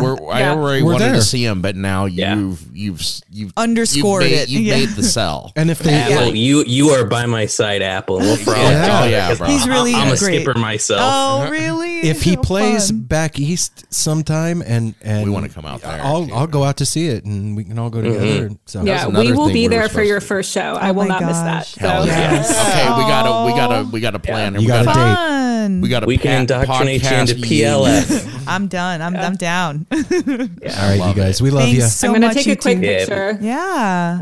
All right. Ta-da! Thank you. Thank you so much, Aaron. I'll be in touch with you about Okay. all of, schedule stuff. Yeah, But yeah. thank you so much again. And Have if a you great guys rest of need your Much love, night. anything, I'm everybody. serious, Thank you so man. much. Yeah. You, man. Bye, Hey, guys. you guys keep your heads up, all right? You too. You, yeah. Bye. Recording. I'm gonna find that button. Yeah. All right.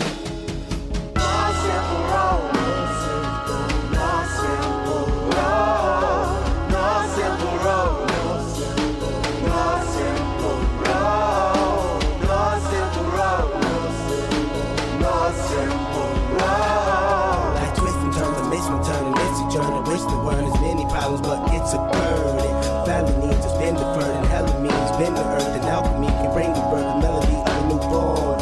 So persistent, so resistant, so insistent, so commitment, so resilient, or haven't you learned it? One simple road.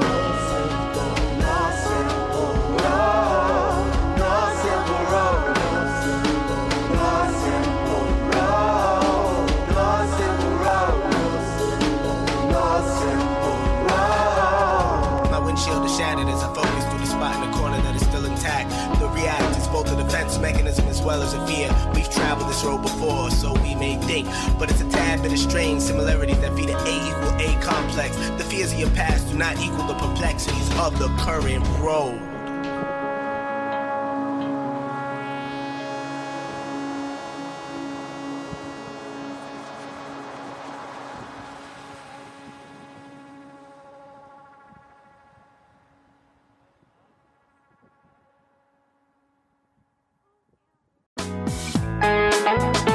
Hey listeners, I want to tell you about the April-May 2023 issue of Relics magazine. Features a Dave Matthews Band cover story with additional articles and interviews with The National, Graham Nash, Wayne Shorter, ALO, Ivan Neville, our friend Eric Krasno and Stanton Moore, Marty Stewart, and much more. Check out the latest version of Relics and subscribe now at relics.com/DMB. Thanks, Relics.